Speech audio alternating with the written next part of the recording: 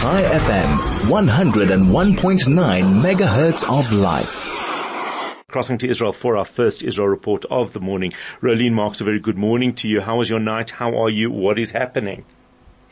I think the better question is to ask my poor husband how was his night. He was walking to his car last night when right overhead there were rockets and interceptions. It was absolutely terrifying.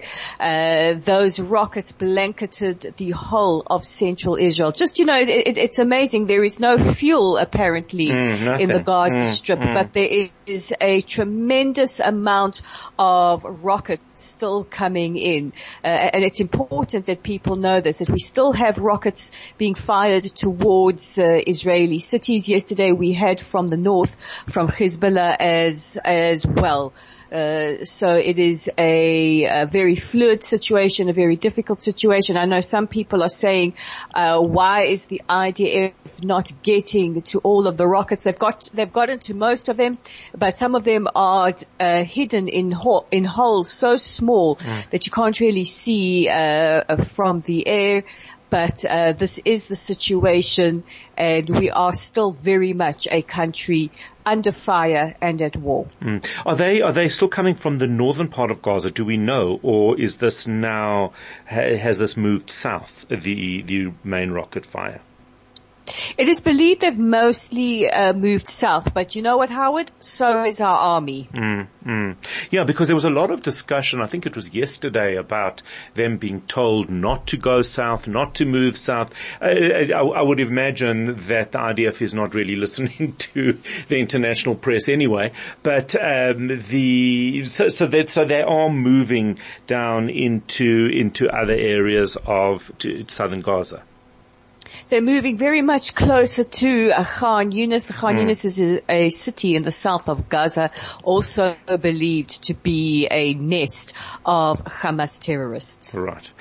In terms of lots of speculation around the deal, in terms of the hostages, we see that Qatar obviously playing a very, very important role here. The Red Cross trying to muscle in, I think, to restore some of their absolutely lost credibility, if they ever had any. What is the latest here? Well, we do have Hamas and Palestinian Islamic Jihad saying they're close to reaching a truce with Israel. We do have these murmurings coming from Qatar, but I'm going to quote the IDF chief spokesperson, Rear Admiral Daniel Hagari. Has he not just become the face of this war? And Prime Minister Netanyahu, that until you hear it from Israel, not from anybody else, until you hear it from Israel, there is no deal. However, as the Prime Minister said when meeting with the families of hostages last night, that this is the most important mission.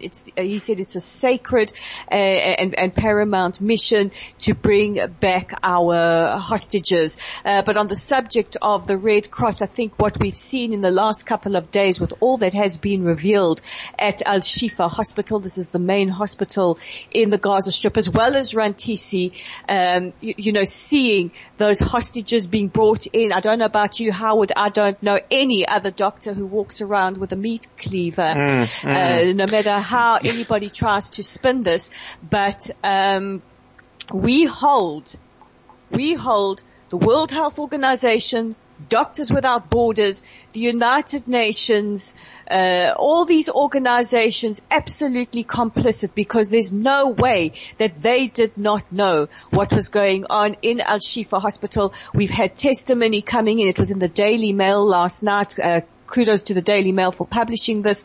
A British doctor backed up by an Italian journalist who was there in 2014 saying there has definitely been non-military activity in Al-Shifa Hospital. It's well known. It's an open secret. We have that incriminating report by Amnesty International, of all people, in 2015 called Strangled Necks, which talks about how Hamas have used Al-Shifa Hospital hospital to torture prisoners. So this is an open secret. And Howard, you and I have been speaking for years about UNRWA schools. I think this is the discussion of the war.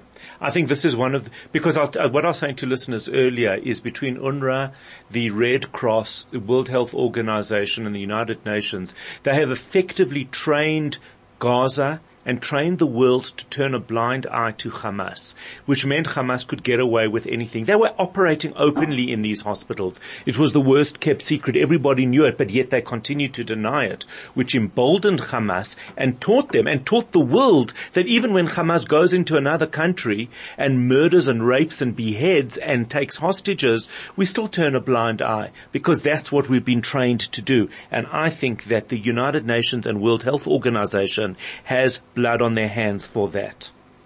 They absolutely have blood on their hands. And incidentally, last night when Israel's ambassador to the United Nations, Gilad Erdan, screened the body cam footage for some over 300 ambassadors and other senior UN officials, guess who was glaringly missing from the room? One Secretary General, Antonio Guterres, who did manage to tweet out last night that this was the worst human loss that he has seen in his history as a Secretary General. Might I just point him to Tigray in close to Ethiopia, as well as Syria, as well as Ukraine. I mean, this is fomenting hatred. The United Nations, without a doubt, are absolutely complicit. Yesterday was World Child's Day. We did not hear from UNICEF. We did not hear from the United Nations about our nearly 40 children being held hostage by Hamas in those terror tunnels. Now, about 2 weeks ago, you and I were talking about little Kafir Bibas, 10 months old, being the youngest hostage. He's no longer the youngest hostage because we do have it confirmed that a Thai worker taken hostage, heavily pregnant, has given birth. So let this sink in that there is a newborn baby being held hostage by Hamas terrorists in those appalling subterranean tunnels. Absolutely beyond words. It's just incredible. Before I let you go, any news from the north?